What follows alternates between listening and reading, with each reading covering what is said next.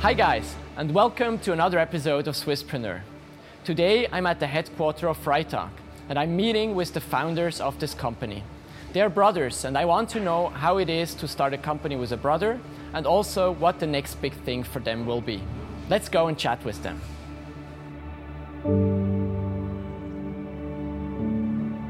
Hi Marcus. Hi Daniel. Good to be here. Where are we? We're in Zurich. We're at the Freitag factory. If you would not see the background, you would smell it. It's a big factory full of dirty truck tarps and a little bit more proper looking bags, but still dirty. Yeah, it's a production of Freitag bags, and that's our unique. We started with messenger bags, but now it's a whole range of individual products that we produce here in Zurich. It's also the place where 120 people work for Freitag. I was so overwhelmed when I drove around the building how big it actually is, and everything is here. Like, I know that some things take place in other parts in the world, but you are so focused on Zurich and you got your team so together, and I think that could be the most interesting part, how you actually grew from you two founders to what we see today with all these products.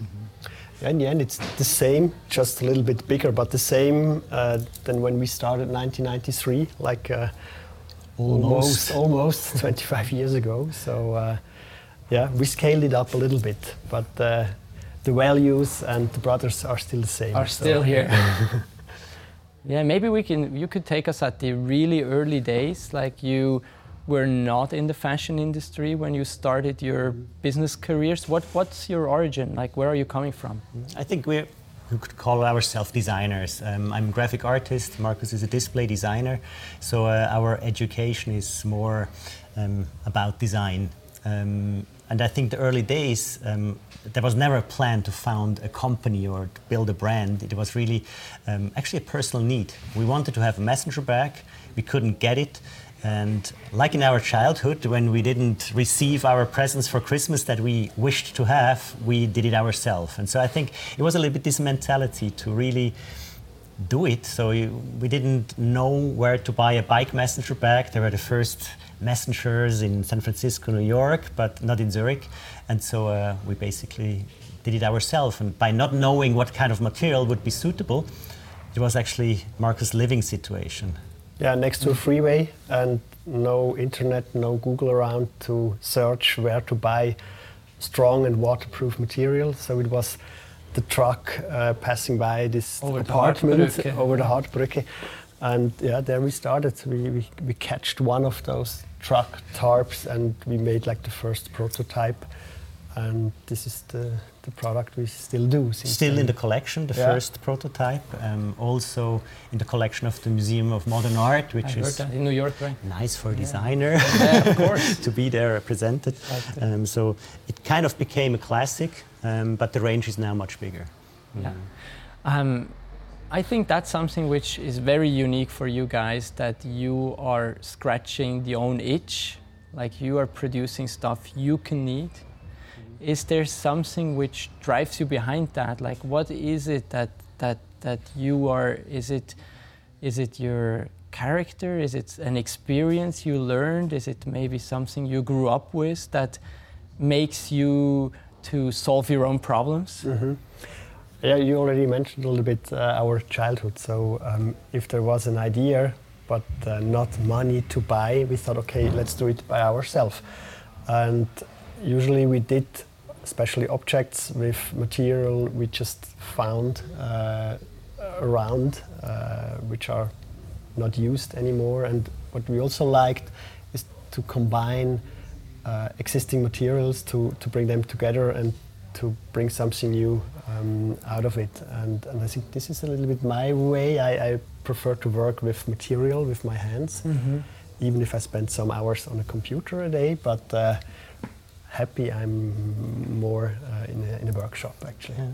And I think that we start with our own needs or problems or pains and gains. I think there is not about selfishness. I think it's just a very authentic way to create something relevant. I think yeah, if you think about the target group, I don't even like that word to target somebody. So I think if you put yourself in the center of your needs and try to create a solution around that, I think, it's actually the most hard thing to convince yourself.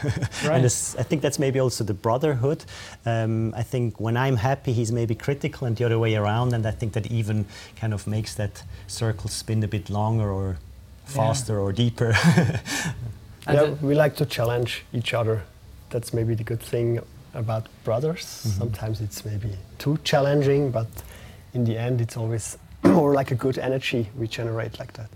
So when you, at the moment, you realize that there is more to it than just a prototype for you guys, how was that? How did that feel, and how much did you actually realize it? Or is it more that when you look back now to it? And I think it was the instant feedback from our friends and community we have been in. I mean, it was kind of art school, so it was actually our friends who liked what we had and asked for more. So it was more like crowdfunding than.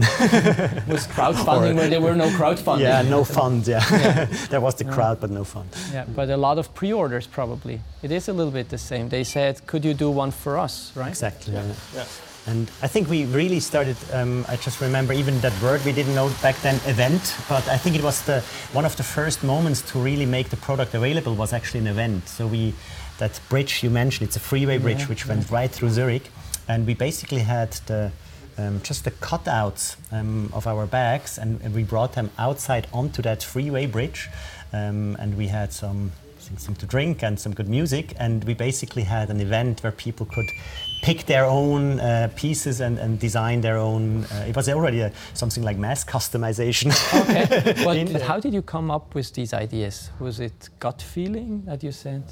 I would say so. I mean, of course, we are designers, graphic artists, and I think just we had an idea about communication and thinking in pictures, and I think that helps a lot. I think it's a lot about kind of picture you remember the next day, and I think to produce these feelings, these moments, I think that was a sort of our profession, or that's what we are excited about, and I think that was probably good help. But it was always both. It was these ideas on one side, on the other side it was no money to do it in another way. So there was no money to rent an event location. So we had to go to the roof. Yeah. But what would you recommend to a 20-year-old now, maybe studying design as you did or studying business as I did? What would you recommend to them to actually taking a route similar to what you did? Yeah, in a short way, it's just do it, just try it, just try to make a prototype, try to test it before you scale it. I think I would still do it the same, because usually you work too long on plans and visions and ideas, but they never become real. And if there is a possibility, and I believe still today there are possibilities to start it. I think time was never better now. I think the tools, the channels, the way you can act, crowdfunding, and so on. I think time was never better to start your idea. And I think things we maybe, by gut feeling, we tried things out. But I think now you have wonderful platforms to use for that. But of course, I mean, you still need to kind of find that solution and get the feedback from the people trying those prototypes. But I think it was never so obvious how you could do it. I still would recommend to do it with a partner, not alone, because we already talked about it. You have a challenger, and you have to play hard on an early stage. Yeah. Otherwise, you just dream, and then you struggle on the market. And if you struggle in a smaller setup, I think it would be easier to restart. And I think it was probably also kind of having, I think we have high ambitions, but not from a business perspective. We just wanted to reach our goals, and I think this constant improvement, I think, is something that's easier when you're maybe two brothers, and I think also that you give yourself the time to grow. I mean, we had a we call it organic growth. It was a constant and steady thing, but we never had outside money in it. So it was basically really having some money to buy an industrial sewing machine. That was our investment. So we have been sewing the first 100 bags, sold them, and this gave us the possibility to buy a silk print facility to make our labels and so on. So it was a constant slow improvement. And of course, it was also an idea which is low tech. I mean, it's not much craftsmanship. Yeah, exactly. So besides time and some skills, there was not much needed, which is definitely a nice startup situation. The computer you bought was much more expensive than the first sewing machine. Yeah, really. But maybe you could also take us a little bit on the ride. Like, there are a lot of entrepreneurs, young entrepreneurs, who believe that they have to take outside money. And you already said, Daniel, that you didn't take outside money.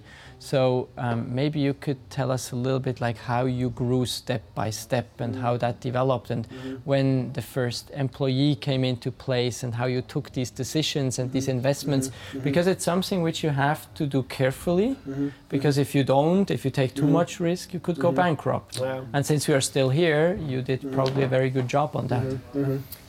And I think if it's only your money and your investment, you really can stick to your values. I think suddenly you get the pressure to have the profits and so on. I think it was this organic growth was maybe a reason why we really could stick with our values. But how do you do it? I mean, of course, in our case, it was kind of easy because we really could produce the entire product with one sewing machine. And so I remember, of course, then next step, some publicity. Back then, it was really before internet in Switzerland. We went to a magazine and they had like this one page where they presented that product of the week. And so we basically rang the bell and said like, we have it. Here, please publish it. And so they asked us actually, but where can you buy it? And so we had like, well, in our roommate flat, 5th floor. It's like, well, it would be good to have a commercial storefront. So actually there was the approach to go to the first retailer and say like, hey, we have a product. It's in the newspaper next week and you want to carry it. And so I think we really had the chance to do it step by step, and always, I mean, still now, we always invested back in the company and in the dirty tarps, in the facility, in communication. So I think it was always reinvesting what we earned. But I think the tough thing today and still at this time is to make your living beside. If you have to buy the food and pay the rent, for example, in Zurich, this is not so easy actually. Right. Luckily we've been young. It was just like some spaghetti and one little room, and not like a family and a house and something like that. So I think that makes it also easier to start early like on. we did. Yeah. Now we have co-working spaces and and the computers are less expensive than at this time. I think your first laptop was like 8,000 Swiss francs. That was the first the black Wall Street model from. Yeah, no, and you still can find some cheap spaces to stay. But and how did you cope with failure? Like, was there a failure you remember, like something where you really said, "Oh shit, that didn't work out as we thought"? I think if you make so many small steps, you also don't fail so big or high. That's maybe the good thing. For sure, there are some. Not straight path, but sometimes it was a little bit crossing back and forth. But there was not a big failure, I think. There was always a lot of learning, and I think it's more the way we experience it. It was kind of learning and constant improvement, much more than failure. And I think because if you have this prototyping approach, then it doesn't feel like failure; it feels like learning. That's a very important message, I think. So it's not that, because you had some failure, but they were more outside of your company, right? Yeah. You you worked with a group called Skim.com. Yeah, it was an interesting startup. Yeah. So it was like a little bit like a Facebook at really, really early days, right? Yeah, it was a mix of many big IT companies which are around nowadays. It was probably a mix between MySpace, Facebook. We had kind of There was not music platform on it, so it was too much, I guess. No, but basically it was I think the main reason for the failure was that the outside investor didn't realize what we are, because we have not been an internet startup. We have been an online physical clothing company with a very clever communication idea on top. And for the communication was, of course, the .com idea, but we have not been a scalable .com idea. And I think this was actually, I think the VC didn't realize that. And they were aiming for this kind of fast growth, super fast growth, which you can't reach if you produce physical goods and sell them. Takes a little longer than just... Probably are not the people for that, right? Yeah. Probably you have, your value set is different. Yeah, I think that's also what we learned from there, what we don't want to be, what you don't want to be, how we don't want to act. I think maybe picking up the ecological perspective, how much then you actually travel? Like how do you, is it something you measure, or do you have a certain amount of trips you allow yourself to do, or how? In a way, yes. So we like to make trips where we have a lot of missions in a row, and not only like, okay, go to Tokyo and back, and then to Singapore and back. So when we travel, we try to make a lot of stops, and we don't travel like every day or every month. So far, I never traveled with Queen Mary, but it would be maybe more sustainable than with the airplane. I like to travel by train. In Europe, it's my folding bicycle, the same with you, and the train, and I really like to work in the train. That's actually my favorite way to travel, in trains. And it's also a good place to work. If comparing to if you don't have a driver's license, it's like much better. In a car, you are in traffic jam, you can't work. So in train, it's very relaxed. I remember when the restaurant car in the trains is our favorite.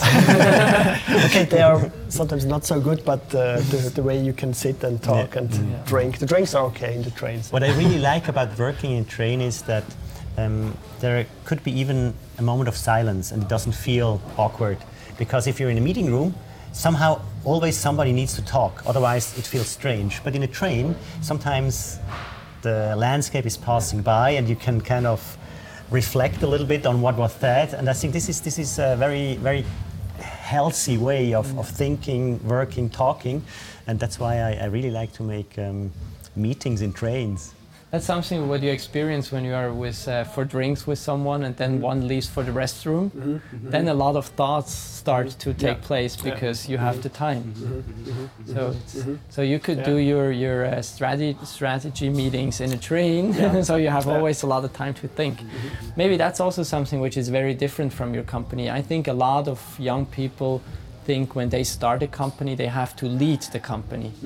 But you yourself, you said we are putting someone into the lead. How did you come up with this idea, and why did you do it? Why did you not say, why is not the CEO of Freytag one of the Freytag brothers? Well, it's a little bit of history we probably have to make, and of course it's because we see ourselves as designer. I like the German word Gestalter, even better than designer. And of course we never wanted to lose the ability to spend time on that, and I think we always had the feeling like we should collaborate with people with different know-how, and at certain point we had zwei Geschäftsführer.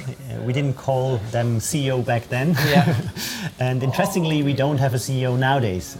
We also had the feeling like the illusion that there is this one central person who is executing and chief executing the whole thing, and I think I don't like this idea anymore so much, and I think we never had this culture so much. Of course, it was a chance for us to focus on what we love to do, gestalten, design, but as you mentioned, the holistic part involves the business part as well. So I think only if there is an interaction, you can have build a brand like we love to do it. I think it's if you separate it too much, it's like, okay, you're responsible for the business part, we do the creative. it's probably not going to be a healthy connection. And I think that's why you should be a more holistic way to design your business. And in that sense, that's why also we really spend quite some time now on our organizational structure. And I think it's already since a few years we're on a path of really alternative ways to organize ourselves. I was drawing pictures of a city to explain how we want to feel organize our company. We had to feel like it should more feel like a city. Of course, we need some streets and some rules how we drive on those streets. But once we called it a beta organization, which means not alpha organization, like the CEO, and then you have like the pyramid. So yeah, it was the same. I was borrowing from the IT industry the whole Scrum thing. I think we could use it also for product design, not just to for web design. And so we started to experiment quite early with agile approaches. And now we decided to go for the system holacracy because we just realized that some of the missing parts we had in our organization were just kind of very precisely defined in that system. And could you name certain things that you refound in holacracy that you see? Maybe you already were doing some things, but well, what I really appreciate that there's this system that you really have the software to it, that you can have this the little organizational steps that they are always transparent, documented in the software, and everybody can see what's changing and can use this as an organizational chart, as an info base, and also that the meetings are structured in a very strict way, because we're a creative industry and we are a creative company, and we like or love to reinvent everything, but sometimes you need to stick something, and I think this very nearby a little bit stiff process is quite helpful to such a creative environment, which I still consider we are. And how did people react when you first came up with this idea of holacracy? Was it something which was... I think it's important that you involve them all very early. If it takes too long and a lot of people don't know what do they mean with holacracy, then I think it's dangerous if you don't have the information. So if you decide to do it and to roll it out, you should do it in a way fast, I would recommend. It's a collective learning curve. If I'm enthusiastic about it, it doesn't help at all. It's just we need to have everybody involved, and I think this is a process, and you need to invest in this process. And I think everybody has kind of his ups and downs in the learning curve. Myself, I think everybody, and I think that's why it's good when you have it, a wide range of people who is willing to make this investment to help out. Because sometimes if you're on the downside of the learning curve, it really helps if somebody, can help out or provide his knowledge or a perspective which you lost. And so I think that's very important that you. Of course, I think it helps that we are the owners, we are here, and we really say we want this. This is fits our culture, and we're totally behind it. And I think this is a big help. It's not just a new management philosophy from somebody... McKinsey or whoever. Yeah, so it's kind of, we say like we can recognize a culture within that system which suits very much what we want, and I think this helps to go through that process. How much are you still actually here? Like, how much do the people feel you? How much interaction do you have with the people? I would say we have a lot of interaction, maybe also on an informal base. So it's not that they have to meet us or that they have to listen to what we tell them, because we just play a few roles, but not like the main roles. But still we are in a size that we know all the people, that we can have lunch together. They can knock on our door if there is something not working, even with holacracy.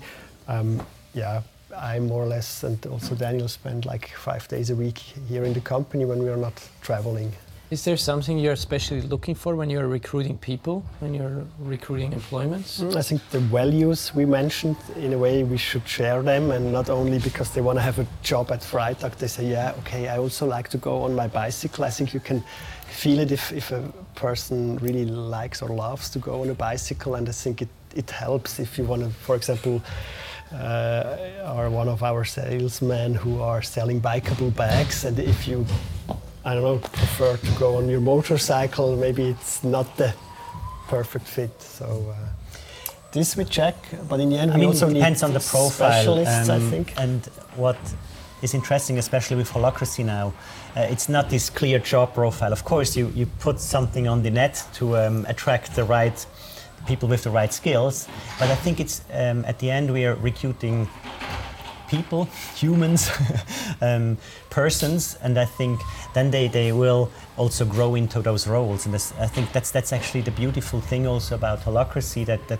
the career is not just about how many people you manage, it's more about what kind of roles and skills can you provide to the company. And I think this is a totally different approach of how you make or define career. And I realized that more and more now we need to focus on people sharing this vision, the values, and of course they need to have some experience or skill set which fits to the role that we need. But yeah, I think we had some interesting, or some of the most interesting careers are people who really have been in all kinds of different now called circles, and I think they are very valuable people to the company because they have this holistic perspective. And I think that's a limitation you often have in classical hierarchies, that you're in one department, and in German it's even worse, it's called Abteilung. It already seems that the others are far away, right? Must be a lot of distance to the next Abteilung. Yeah. And so, yeah, that's what I think is super important to really have this collaboration. How do you think that a brand like Freitag can be built? Like, how much was luck or coincidence, and how much was actually like a thing you were doing and you were realizing, if we do this, then this is going to happen? How strategic was the whole process? Yeah, to set up an authentic brand, I think you should not set up a synthetic story. It should be just a real story. Yeah. And I think this still works. I would say if you do it the way you like to do it, you would do it. I think it's honest and real. And this is maybe a solid base for a maybe big or good brand for the future. If it's more like a marketing setup, I think the customer today they will feel it, that it's maybe not the true story. So there I think you should be very careful or honest.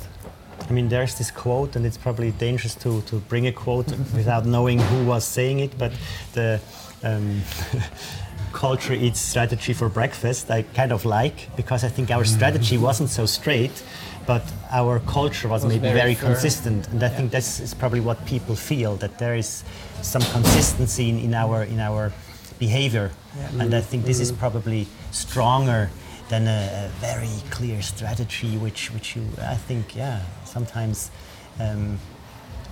if you realize that you are kind of getting away from your values, I think then even a hard turn is the right strategic decision, and maybe from a strategic perspective you say, like, okay, they don't know what they want, but actually you stick to your core. And so, but I think it's also a lot of luck, like our story, to have like 3 materials coming from the street recycled into a sustainable bag, going back to the street. I think this is really, it works in pictures, you can tell it in 3 sentences, you end up with individual products. So I think, it's a lot of luck, because if it would be so easy, we would start companies like that every day, and we didn't so far. So, I mean, and sometimes, to create the first bag was easy.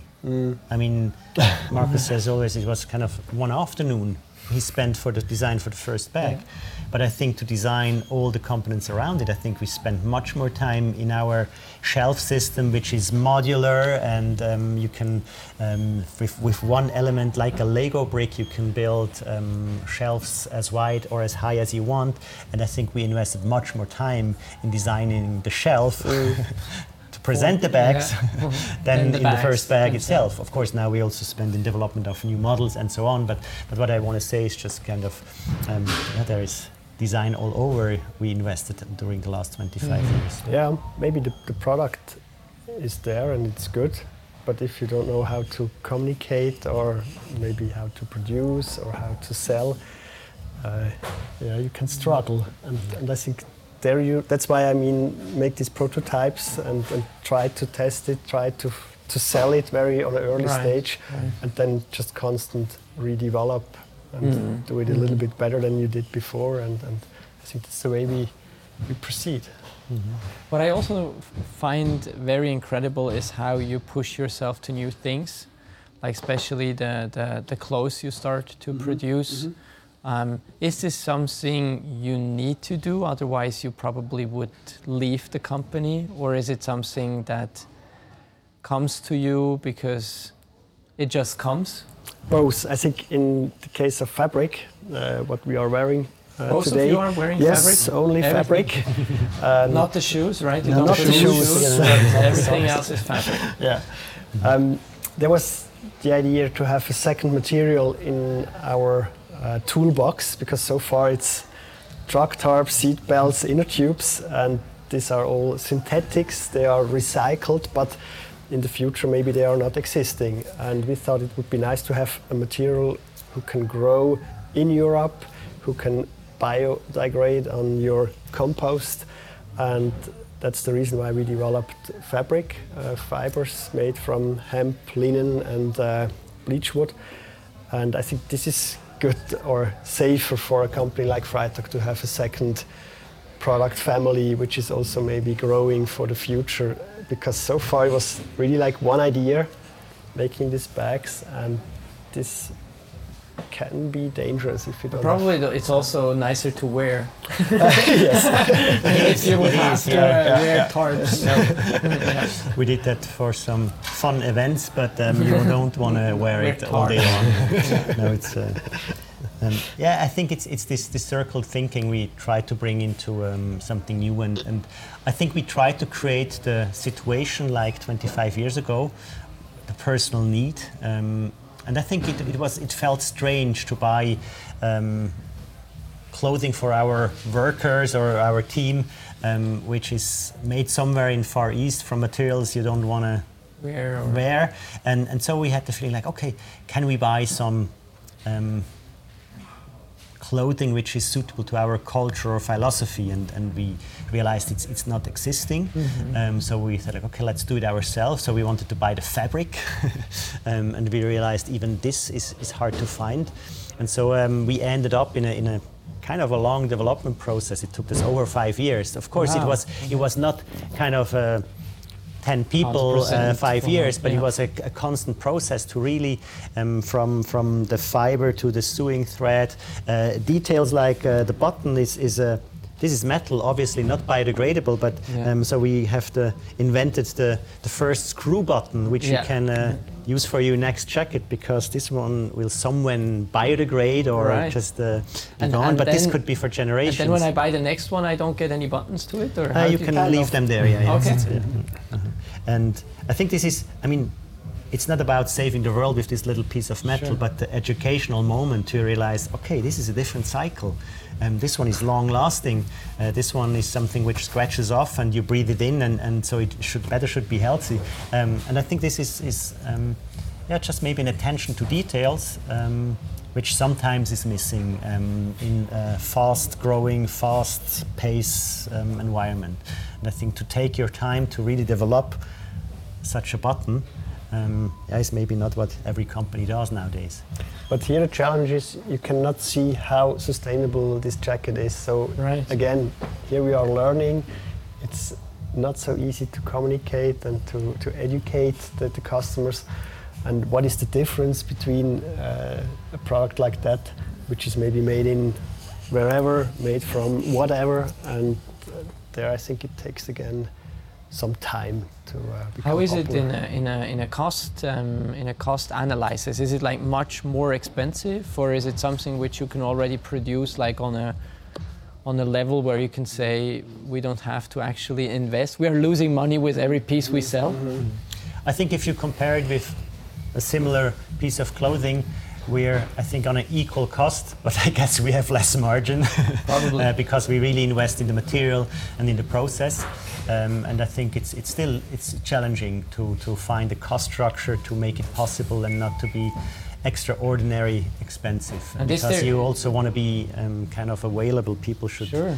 be able to buy it. Right, especially wanna be with this luxury. fast-moving clothing industry where they just buy things, wear it once, throw it away again. Do you think there is room like to save? Do you believe if you can produce more, is it there like a possibility with additional amount of products that you become cheaper? Well, there's definitely this scale which helps to reach that point. But I think it's on both sides. I think also on the customer side, you need to understand what the true cost is. And I mean, yeah, it's at the end, if it's a blue T-shirt and you can't see the difference when it's there in a spotlight. And I think that's why also the user of the product really needs to ask the question, okay, what price, what is the real price and who was paying it? And so I think there's a lot of communication needed to make it clear what the real price should be, to make it fair to the environment, fair to the next generation, fair to the people producing it, and that's a lot of communication. But yeah, we believe there is a customer who is interested. Maybe the same with the food. First food, okay, what do you eat? What is in there? Is it really healthy? And I think now we are coming to the point where people also want to know, okay, what do I wear? What are the ingredients of this product? And yeah, I think it's getting closer there. And if there is like slow food, I would say this is slow fashion in a way, or whatever you want to call it. And we believe there is a customer, and so far we also attract them, we find them, and people who want to buy less, but maybe they spend a little bit more on one single item. And it's a little bit the same. We are the prototype of the customers, and we hope we are not the only ones. So. Yeah, I'm very positive that it's not the case. I think there are so many people who have these thoughts already, and there are people who have like just 100 items, and they are advertising on Twitter, and I think there is a wave building up in that. And I think if you can't do it, who could do it? Because you already have this label, Freitag, and I think it really reflects. I think this is a chance, because if you just have the conscious line, people start to ask, and what if the rest 95% is if this the unconscious part? Yeah, I think that's the shift for a big player is difficult. I think maybe this is a chance of like, okay, it's in our DNA to be sustainable and to be in this circular approach, and I think maybe this is a chance. Of course, it's we need to grow into this. It's a learning curve for the whole company. It's a different business. What are the biggest challenges now for Fabric? Yeah, to make people thinking about Freitag, even if they think about a new T-shirt or pant. So far, it's bags, or wallets, and this is also a challenge. On one side, you're right. It's good if Freitag does this. But so far we are not known as a fashion brand who also offers apparel, and I think this is one challenge, to go to a Freitag store to buy pants. So far you go to a store to buy a bag, and I think this takes time to change people's mind. Are there any other new products or innovations that you are working on, or is it mainly the bags and everything around the bags, and then the fabrics, the apparel? Well, I think we always have we have too many projects going on for sure. On the product available for sale. I think it's not that we're really working on another diversification, but what we do is we also have some innovations which were not planned to be a product for sale, but maybe it's a rack system, to mention one example, which we only use in our retail environment, which also could be perfect, suitable for different situations. And so there's some projects where we try to evaluate if there is other products already within the company that we could make available to our customers. I think also our sales channels, we have to rethink a little bit. I think to just have like the online store here and normal stores there, I think that's a little bit the past. We already had it more or less like 20 years ago. We had like the first offline web shop. It was based in Davos, and it was possible to enter the store via a webcam. And I think this is also one of those ideas, maybe at this time a little bit too early. Now it would be time, definitely, to come again with this concept. And yeah, there are many ideas, I would say, we should work on, but we should only tell if they are really ready to launch, I think. Right.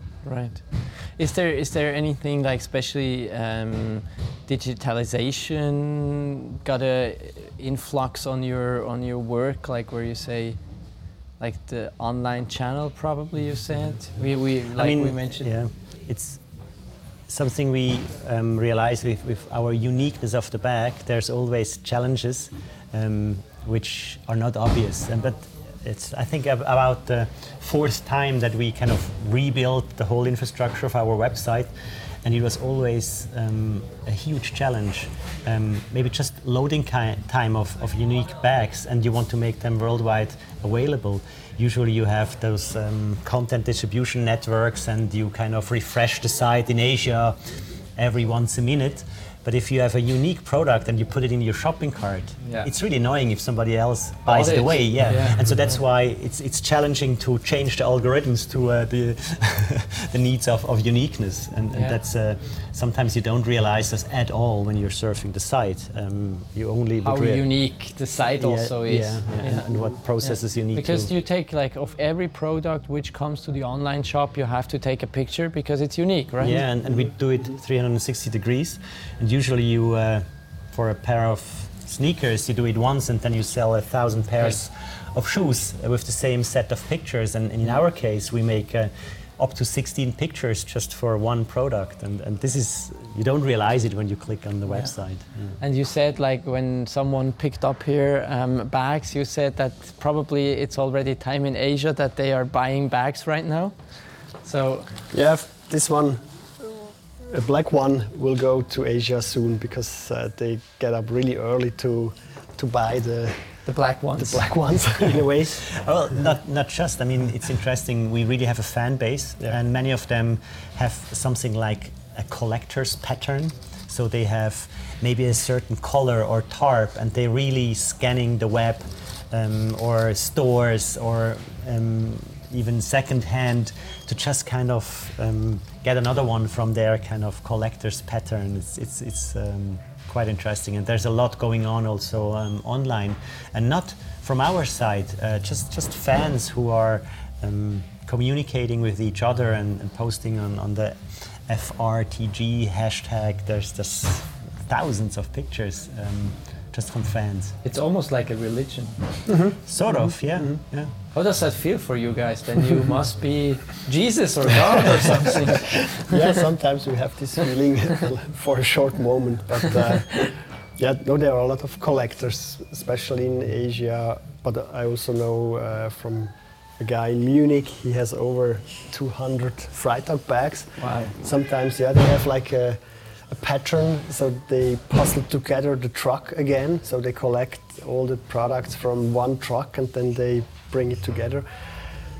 Religion, yes, in a way. If you go back to our values, I think definitely it's something we believe in, or which are values we share with our customers. And I think a Freitag bag is a symbol to show that you also stick to these values. And yeah, so far we are not away from a religion, kind of a religion, but.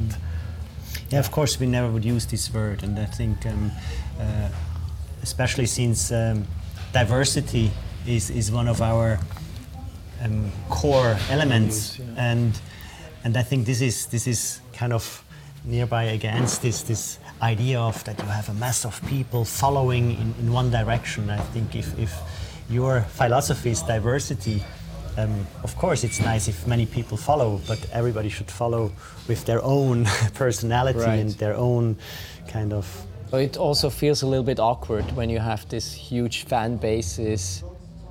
Well, I think if they're fan because of what we do and what we believe, I think it's totally correct. I think if they just want to wear the brand, then they're probably wrong, and we're probably also not the brand which is then the perfect fit for them. Okay. And that's actually what we discover when we're traveling around the world.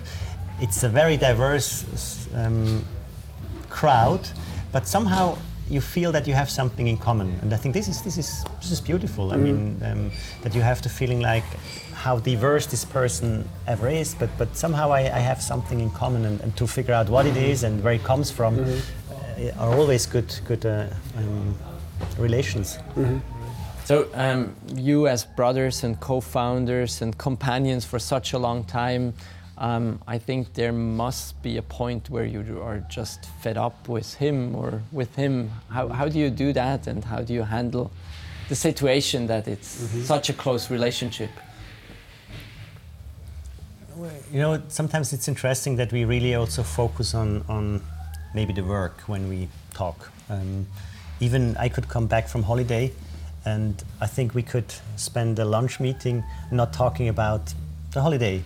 And I think it's not because Marcus is not interested in how I am or how it was, but somehow, sometimes you just make this cut very naturally, not forced. And it's a different priority as well. We have to talk about the work, because otherwise one of us cannot go ahead, and then the private stuff is just aside. But yeah, I think that helps. So maybe that's one answer to.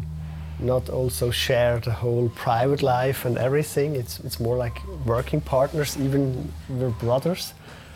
Yeah, I think that's maybe one thing. And another thing is to have also a third person or people out of the team on the table, or when we interact, because if it's just the two of us, yeah, you're going back into patterns which are sometimes maybe not so constructive. So that's another secret maybe. And I think it's this constant search between in the last 25 years, where I think we had times where we more or less would sit every day in the same meetings with the same topics, and we really kind of move together shoulder by shoulder. And there have been times where we really try to separate more, and it's like, okay, let's try to, it doesn't make sense, we just have double our presence. So if we really concentrate on different things, it's more helpful. And I think it's we're still searching for this pattern, and I believe now that this kind of waves are actually the pattern. So it's even that you feel lonely sometimes and think, where is he? No, I think you don't miss me. Well, I think for certain moments, of course, you because in those moments you also realize where the ping pong, where the partnership, where the yin yang, whatever you want to call it, really works. Where the opposite part kind of is making the thing full. And so in that sense, I think, yes, of course, sometimes I'm missing you, but I also appreciate sometimes the freedom of and of course, now we have 150 or 170 other partners we can that also approach. Helps. And this is also, I think, important. Yeah. We have been talking a lot about Freitank now, because it's your company, it's your life, but you are both fathers, I learned. And is there something that keeps you up at night, that you may be worried about our future, about things that we have to do or have to change, besides like what your actual business is, what is within your boundaries of Freitank? Yeah, well, I think there has to change a lot, and I'm a very positive person, so I believe that there is change for good. of course, you ask yourself, okay, how can it happen, or what needs to happen that the change really takes place? And of course, if you watch the news or look at your stream, sometimes you have the feeling like it's going to get worse. Of course, the only positive thing about that is that I think it's a wake-up call. And in that sense, I'm even a little bit thankful that maybe this wake-up call can help to change. But I think there's also really some systems need to be redesigned. Maybe also just a question, what is a valuable company? Not from a financial perspective, but what company is bringing something into the world which is maybe valuable for the next generation and for the environment and for the whole world, and not just trying to watch the numbers and say like, oh wow, great company, look how good they're doing. Are they really doing good? To whom? And I think this just the way to look at companies in a different way, I think that would change a lot already. So the main goal in your case is to be a role model for this next generation?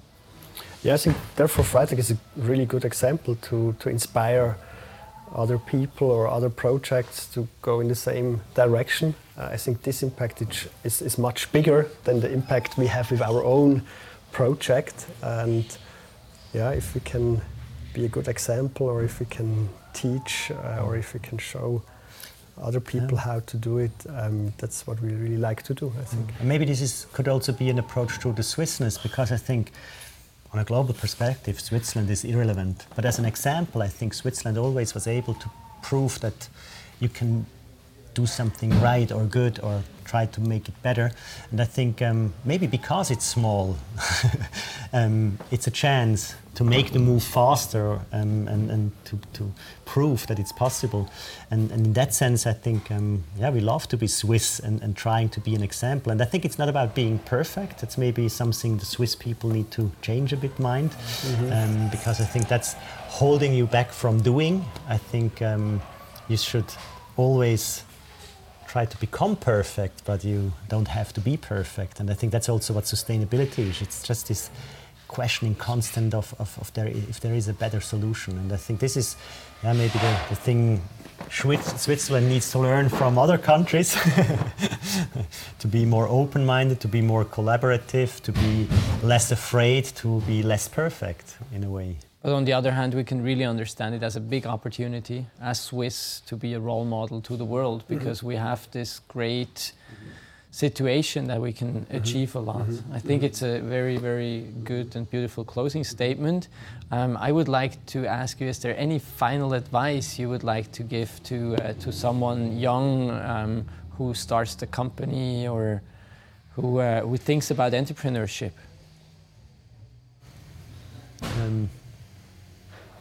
Well, I think it's never wrong to watch the TED Talk, Start With Why. No, I think to figure out what your purpose is, where your core is, I think this is more important than a clever product idea. We didn't start like that, but somehow we listened to this voice. And I think this is probably the advice I would give. Kind of try to listen to that inner voice, where your motivation comes from, and try to build products around that inner voice, and not trying to see a future market and the investment and the return on investment. I think it's maybe that would be my final advice. Great. From your side, Markus? Any final advice? Like make these constant steps, maybe also small steps. Incremental steps, that the fall is not too... Yeah, I think this is one idea. Also to team up with people you have the feeling it's good.